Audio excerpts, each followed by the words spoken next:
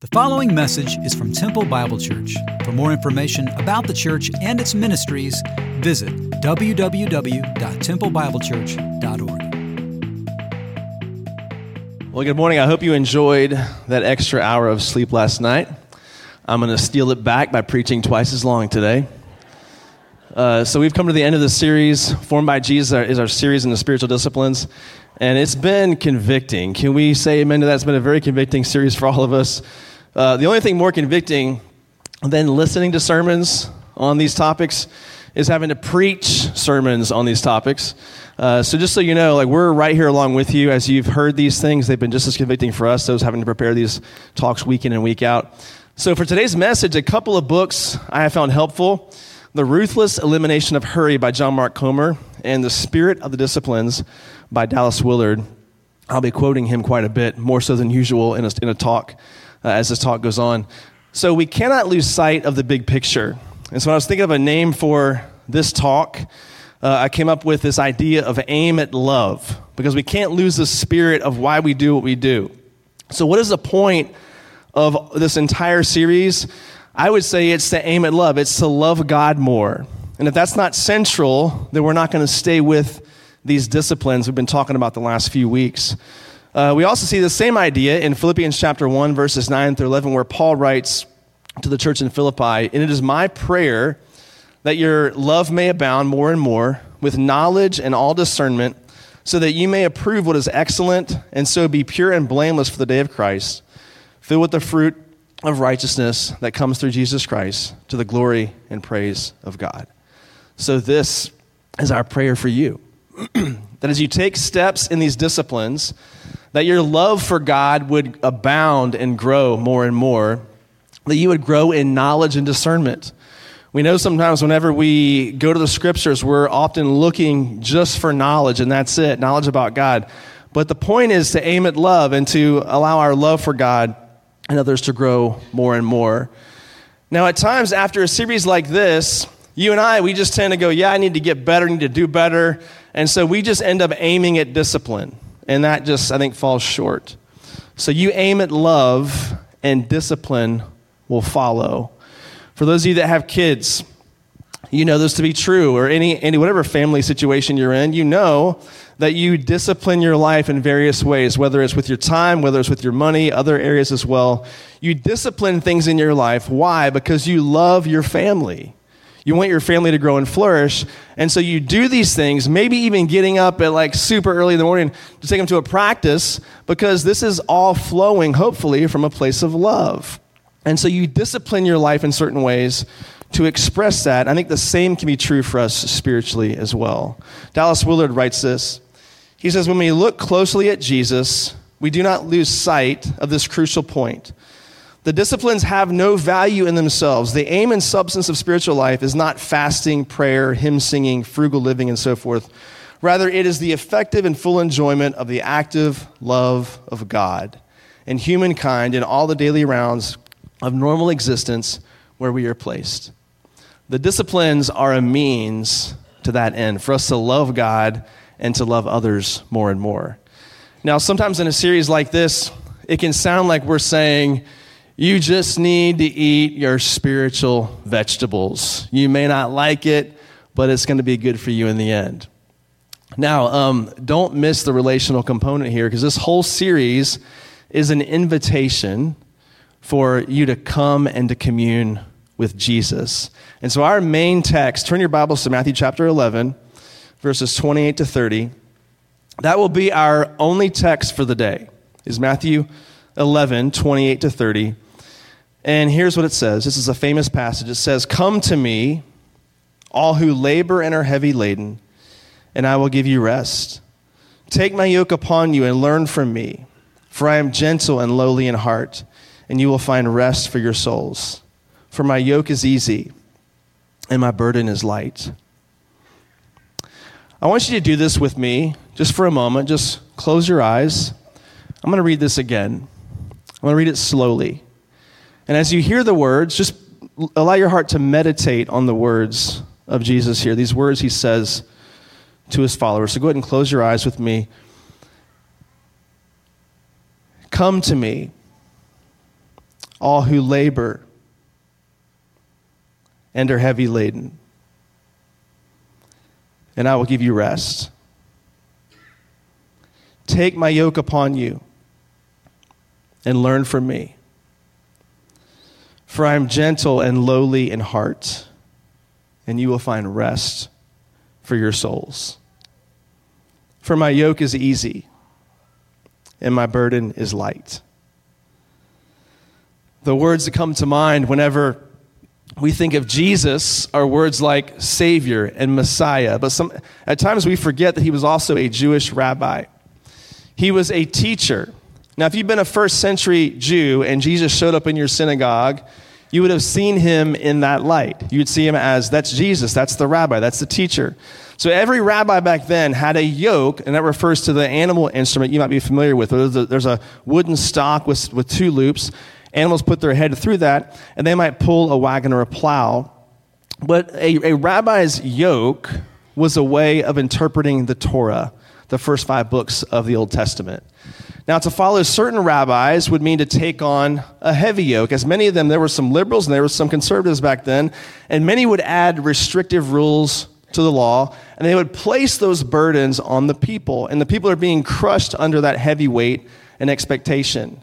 But then Jesus comes along and he says, come to me, all who labor and are heavy laden, and I will give you rest. For my yoke is easy and my burden is light. So what do we notice about his invitation? Well, first, his invitation is personal. He says, come to me. It is not an invitation to simply believe some historical facts about Jesus, but it's to trust him as a person. And so he says, come to me. It's this very personal invitation to his disciples. Now, whenever you hear these words from Jesus, does this sound like the Christian life that we experience every day? Or does it sound like some future hope or wishful thinking? You know, maybe that will be true for me someday in the distant future. But is it possible that Jesus wants us to experience this rest in the here and now? And I think that he does. There's this key phrase in this passage, and if you blink, you'll miss it. And it's this: take my yoke upon you and learn from me. So what does that mean? Well, taking the yoke of a rabbi would mean that you become their disciple. That word in Hebrew is talmidim, meaning apprentice. And you know that kind of language. We think about different trades in our world. So if you're going to be an electrician, you're going to apprentice under an electrician and learn how to do what they do so you can go and have a similar kind of job. Or, of course, in the medical community, we call it residency.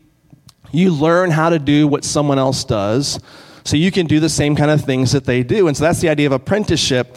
And so to be a disciple of Jesus is to apprentice under Jesus. So what does an apprentice do? Well, they model their life after the one they're following after. Now, as I say this, many of you are thinking, wait, time out. How do we model our life after Jesus? How do we do what Jesus did when he was kind of perfect and we're kind of not, right? And he had some things in his job description that we will never do, like performing miracles and dying for people's sins, resurrecting from the dead. Like you and I can never do those things. So how can we live like Jesus? But he says it here. He says, learn from me. So does that mean just learn some principles about Jesus? Or does it mean to learn to live like Jesus lived?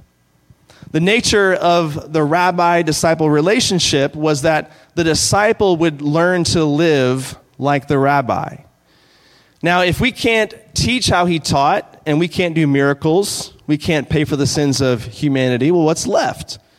Well, it's things like being immersed in God's word, being in community, praying, fasting, solitude, Sabbath, being a person who's giving, being a person who lives on mission. That's been our series. Now, the skeptic might say, see, there you go again, giving us a list of rules, things to do. You're doing what the Pharisees did by putting heavy burdens around our neck. That runs counter to the message of grace, you might say. Listen to these words by Dallas Willard. He says, grace is not opposed to effort. It is opposed to earning. And earning is an attitude. At times we avoid disciplines because we're so worried that we're going to make it some legalistic code for ourselves. We're going to try to earn favor with God, and that is a danger we can fall into. But we can still do the action, but then confess our attitudes along the way. It does no good to say, I'm worried about what might happen if I adopt this kind of habit or practice in my life.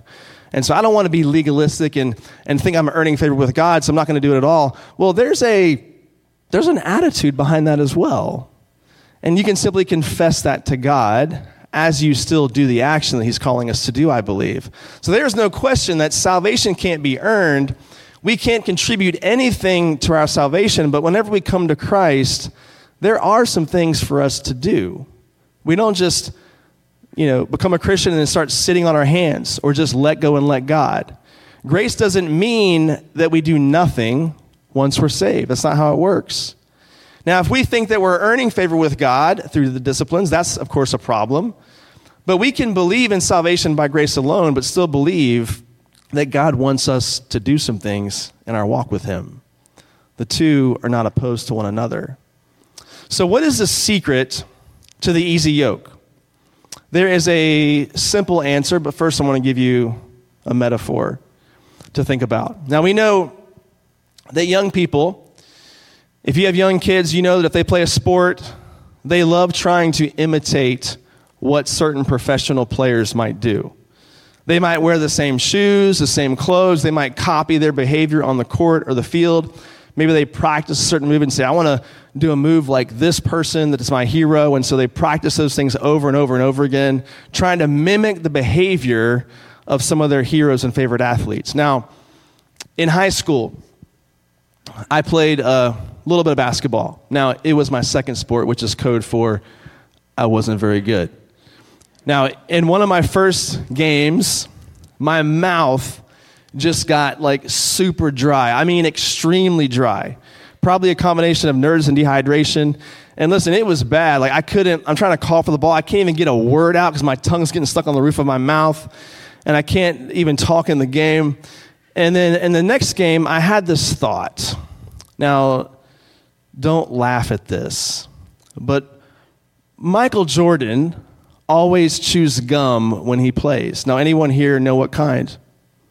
Anybody? No NBA historians out there, I see. All right, it's watermelon bubblicious. Now, I Googled, that's how I know that, so don't feel bad. But the next game, I popped some gum in, and it wasn't the kind that he chews, but the result was complete disaster. Because during the first quarter, it's not helping at all. It made it much worse. My mouth was just as dry, and now there is gum everywhere on the inside of my mouth, stuck like a spider web on the inside of my mouth. And now I'm running up and down the court trying to get it out, and I can't. I'm sticking my hand in there trying to peel it out of my mouth, and I finally get it out, and I chuck it onto someone in the front row. I can't even chew gum like Mike. And now what if my coach came to me and said, Dave, you've not been playing very well. You've been struggling. What's your plan to get better? And what if I said, well, coach, I'm going to start wearing some Jordans. I'm going to start chewing some watermelon bubblicious and sticking out my tongue while I play. If that was my plan to get better, that would be ridiculous. I can't just copy the on-court behavior of MJ and get better. I mean, the talent disparity regardless, right? So whoever your sports hero is, that person didn't achieve their excellence by behaving a certain way only during the game. Instead, they do things, behind the scenes, things that nobody else will see. They discipline themselves with practice and diet and sleep so that during the game, their responses are almost automatic. And this is really a general principle for almost anything. It'd be crazy if an athlete thought they could just show up on game day and perform without the behind-the-scenes disciplines. I think of one funny example is everyone's, baseball's on everyone's mind with the Rangers winning the series. That was actually a fun thing to watch here locally. to see them win finally. And but what's amazing is whenever they have the celebrity come out and throw out the first pitch. And you see what happens whenever somebody tries to throw a ball that length and they've not done the discipline behind the scenes and they don't really know how to do it. It often just falls into the dirt, right? And it's just this tradition that we do with baseball. But we know that for an athlete can't just show up on game day and perform without all the behind-the-scenes discipline in their whole lifestyle and routine. In the same manner, it would be ridiculous for a Christian to think that they can be like Jesus when put to the test if they have not exercised in the spiritual disciplines. You can't just mimic the in-game behavior. In the life of Jesus, we see this pattern. He might be in a crowd teaching and healing, but then what does he do? He goes off and he leaves the crowd and to be alone with the Father. After he's baptized, what does he do? He spends 40 days in solitude praying and fasting to get ready for his ministry. Now, I have a question for you. Did Jesus really need to do that? Or was he just pretending to need it? When you read the Gospels, it seems like he was desperate for it. It seems like he was desperate to go be alone with the Father and spend time with him in prayer and fasting. And if he needed the disciplines like that, then why do I think I don't need them? So here's the secret of the easy yoke. If you want to experience the life of Jesus, you have to adopt the lifestyle of Jesus. So many of us would say, we want this life with Jesus, but we're not willing to adopt the lifestyle that's behind it. We say we want to follow him, but is that just an idea, like an abstract idea, or does following him mean that we adopt his practices? You know what word is closely related to the word disciple? You probably know what it is. It's the word discipline. It's the same root word. So in the church today, we have this allergy to that concept of discipline. If you say that word in a Christian circle, you might get some weird glares and looks like, hey, what are you, don't bring legalism into here now. But I'm trying to help you see a very simple concept today. That there are some general principles that we know to be true in all of life. And if we can only see how they apply in our walk with Jesus. So I think I shared this story a couple years ago. I'll share it again, but I shared with you in previous years how several years into our marriage, my wife, she was a runner. She loved to go running, and she'd run like 5-6 miles at a time. And I'm just thinking like, hey, why are you doing all this? Is somebody paying you money to train for something? What's going on here? And I was never a person that liked to run just for the sake of running like she did. And she said, hey, you should start doing this. I think you'll really like it. And I said, no, I know I don't like it. I have no desire to find out otherwise. And she just kept kind of pushing me to try to go for some runs. And listen, I made lots of excuses and all kinds of excuses. And I would say, well, I went running and, now my knee hurts and now my toe hurts. And she says, you got to have the right shoes. And I'm like, wait, basketball high tops aren't running shoes? And so she says, you need to go buy these special shoes. And for me, that also meant getting a special insert for the arch. And this is getting really expensive. So now I have more excuses to tell her about. And I keep at it after a couple of years. And after a while, I began to notice something, that I started to feel different. I felt better. I actually started to kind of like it. And if someone asked me if I love the act of running, what would I say? Do I love being out of breath? Not really. Do I love when my whole body hurts? Not especially. Do I love pain and the agony? Not really. But I don't have to love those things in order to do it. Here's what I learned. We don't have to love the process. We simply need a greater desire for the end results. And this is true about a lot of things. It may not be that you always love the ideas of praying and reading and fasting and solitude and Sabbath. But you don't always have to love the process. You just need a greater desire for the end results. And when you aim at love, discipline will follow. Because when you see God begin to work and move in your heart and your soul and in your being as a result of these things, that will keep you going. And I think you'll start to actually love the process more. You'll love these things the more you do them, but starting is the hardest part. We know that the beginning is always the most difficult part. So John Mark Comer, he gave some helpful words in a sermon I heard about this recently. And he said this, and to stick with the running metaphor again, he said, it's not about trying, but it's about training. So I know that some of you have run marathons. Now, I'm not going to ask you to raise your hand. I don't want those around you to feel inferior this morning. But we know some of you all have done that. And maybe you got a sticker on the back of your car, the 26.2. Then there's always the people that are like, they did the half, and so they have the 13.1. I always love the guy who gets a sticker that says 0.0. Like, that person is my hero. But we know when you decide to run a marathon, you don't just wake up one morning and say to your spouse, you know what I'm going to do today? I'm going to go run 26.2 miles today. And they look at you like you're crazy, right?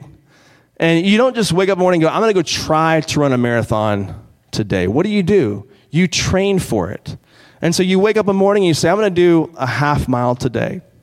Then it's going to be a mile, then 2, 3, and 4, and you build up to it.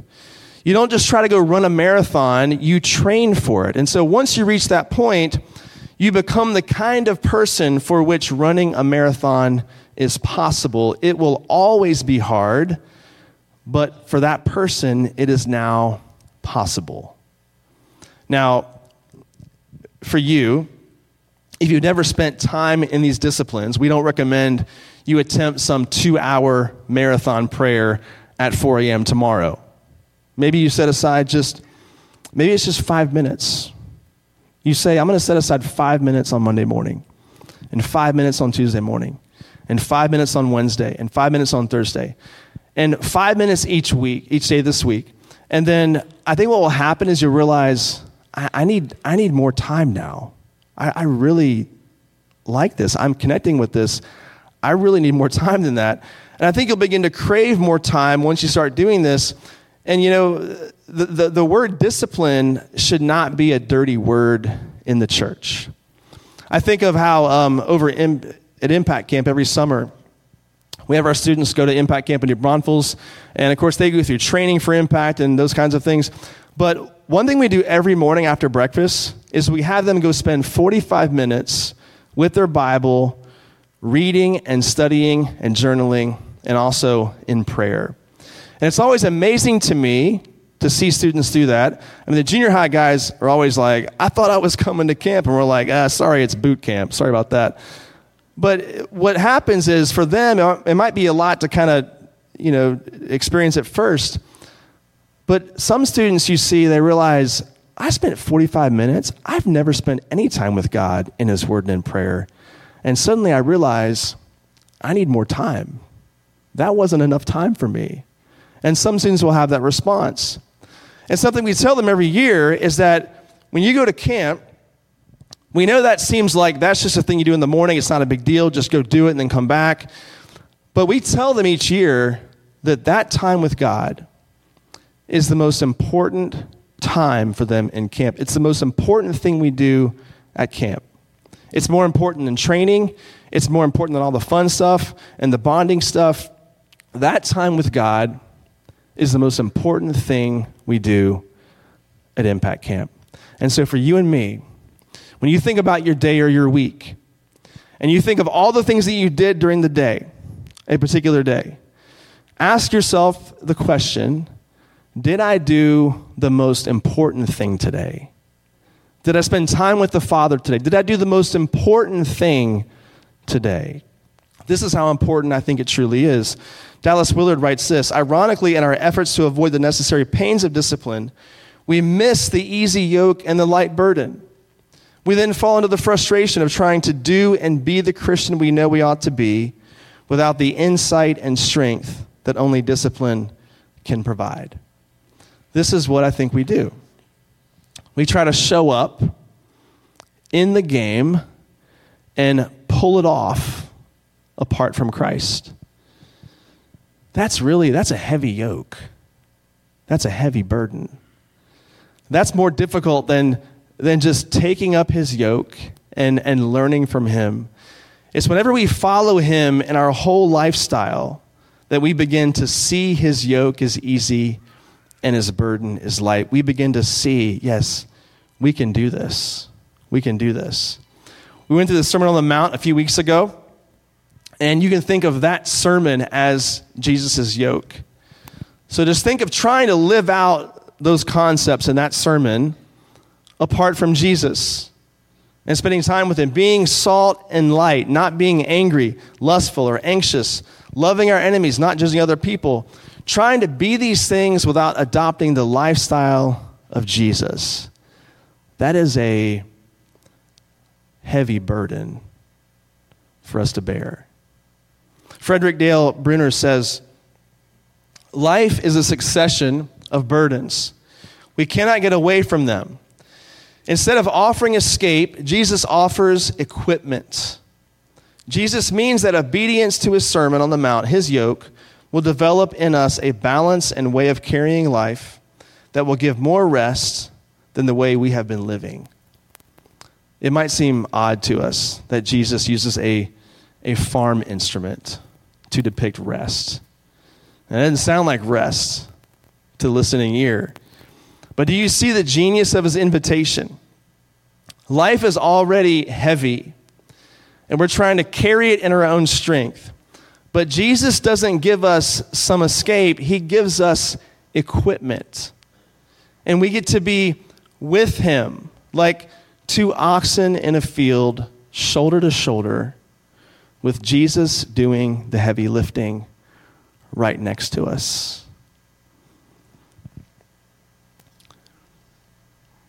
I want to share, just from my own life, how God has used these practices in some various ways to bring me through some tough places in the past.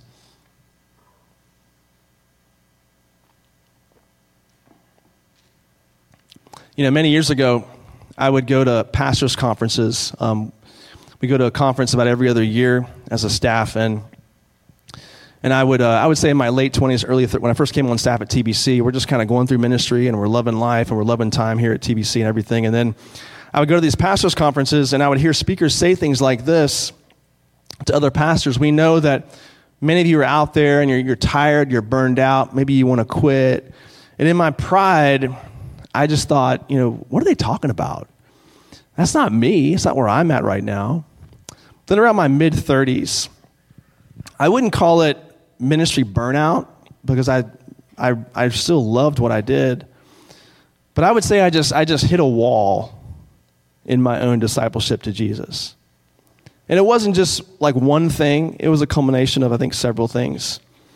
And I can probably link it back to probably the beginning of that was back in 2013. If you're new here and don't know this story, we had a pastor here on staff here at the church for 38 years named Gary DeSalvo, and a very faithful, godly man, and he was leading us as a church, and he was struck with cancer in 2013, eye cancer. And we knew it was serious right away. By the way, yesterday was his birthday. But I think around that time, all of us knew this is serious stuff. And a lot of uncertainty around that situation. And of course, he passed away in 2019, 6 years after his diagnosis. And then 6 months later, COVID hits, which is even more uncertainty for our church and for our staff and everyone involved. And listen, I'm a person, to let you see my personality, I'm a person that I like security. And so God is just kind of pulling things away and making things feel very uncertain for me. And so we're all going through difficult times together as a staff and as a church. And so during that season, I would study the Bible, but I would really struggle to pray. And when I did pray, my prayers were often just frenetic and crisis-driven. And when the crisis would die down, or the feeling of the crisis would die down, I just feel exhausted. because praying that way can feel exhausting. And then I would neglect prayer in the seasons where I didn't feel the crisis as much. This led to a feeling of detachment from God and also, I think, from people. I would say that I was going through the motions of ministry. I would say there was a bit of depression going on as well. I just felt like I was living in this dark cloud for that season of time. And at a certain point, my wife, who is a loving wife, but she's also a counselor, she said, I think you should go for counseling. Now, that wasn't the first time she'd ever told me that. But I said, well, you could be my counselor. We could save money. We have a couch. And she said, those are billable hours, and I would charge you double for that. And so I began looking for someone to go see, and a friend of mine referred me to a pastoral counselor that I found down at a place in Austin. And I would drive down once or twice per month over a year and a half, and that guy was so helpful. He was a retired pastor in his 70s, just a very wise counselor for me to walk through that season of time with. But I began to feel convicted. I'm thinking, I'm driving all this way, an hour and a half there, an hour and a half to get back, paying some money, and I'm driving all this distance to talk with a counselor, but I'm still not talking much with God. Or if I am, it's just crisis-driven. So I want to share with you just how God used prayer and his word to pull me out of that season. During that time, I was reading through the Bible in 2 years, going slower than most people like to do it. And I would just read and journal in the morning, but I would still struggle to pray. And I would convince myself, well, I'm just kind of praying throughout my day. But if I was honest, I wasn't doing that. I was neglecting prayer. It was like my heart had these walls up with God. And once I finished that reading plan, I decided to start picking books of the Bible and just do a deep dive into a particular book for a few months. And for some reason, the book of Exodus just kept coming to my mind. Like, go through Exodus. Because my heart needed an exodus from the place that I'd been in. And then right now, I'm going through Revelation because I'm a person, I need hope. I need someone that is filled with hope because of God's word. And I believe that you and I should go to God's word expectantly, expecting him to do something in our hearts and our minds as a result of looking into his word. And then more recently, I began learning how to pray through the scriptures, and especially the Psalms. And after a few months of that, one morning I'm out for this prayer walk, and I read this psalm in Psalm 138, verse 3. It says, on the day I called, you answered me. My strength of soul, you increased. And those words just jumped off the page to me because before, I mentioned to you a few weeks ago how when you start to immerse yourself in God's word and you pray his words back to him, it's amazing what can happen. I see those words on the page. And I think about this idea that I didn't have words to describe that season of time, what I'd experienced, but this verse nailed it because I would say my soul just had felt weak for several years. And for those of you that you either run or you work out, you know those days where you're lifting the same weight or running the same distance, but everything just feels heavier. You just feel slower. You're encumbered by life, and you just feel like things feel heavier that day. And that can happen to us spiritually, where I would say for me, everything just felt heavier in my soul during that season. And it shouldn't be a surprise, because Jesus says, come to me, all who labor and are heavy laden. Whenever we labor in our own strength, life feels heavier. But as I leaned into prayer more, the heaviness began to lift, and I could sense God increasing the strength of my soul. And I can testify to you today that when you take his yoke and you learn from him, you will find rest for your soul. It is true. It is true. I want to share a couple of thoughts that I have found helpful over the years. These words from Jen Wilkin have been especially encouraging to me. She says, "For years, I have viewed my interaction with the Bible as a debit account. I had a need, so I went to the Bible to withdraw an answer. But we do much better to view our interaction with the Bible as a savings account. I stretch my understanding daily. I deposit what I glean, and I patiently wait for it to accumulate in value, knowing that one day I'll need to draw on it." If we don't make those little deposits, investing time in prayer and God's word, we'll go to the account and make a withdrawal, and it's going to feel empty. And there's nothing there to sustain us. These words from Jeremy Kingsley have also encouraged me over the years. We do not read the Bible to finish. We read it to be changed. So we don't go to God's word just to check it off of a list, but we go to it expecting God to change us and to transform us. Our hearts, our minds, our souls. And then lastly, D.A. Carson, pray until you pray. You've been trying to pray sometimes and you get distracted like I do. Your mind begins to wander, emotions might take over, you start to just think other thoughts. And so just a simple reminder that you pray until you pray. You pray until you begin truly to have your focus time in prayer with Him. So we hope this series has been helpful and encouraging to you. We want to invite you to just come find rest for your souls. And if you're not yet a Christ follower, you've been living a life where you've been straining and striving in your own strength, trying to live this life apart from Jesus. Maybe there's things in your mind where you've been trying to show up in the game, so to speak, and try to pull something off on your own, but you're doing it apart from Him, without His strength, and without knowing how to live the way that Jesus lived. And so maybe today is for the first time in your life, you may want to come to Him for salvation and find true rest for your soul in salvation. If that's where you find yourself, I would love to come and have you come down and talk with me this morning about what it means to follow Him and to find your rest in Christ and Christ alone. Let's pray together. God, we thank you for the way that you modeled this before us when you came here to live. God, you depended on the Father.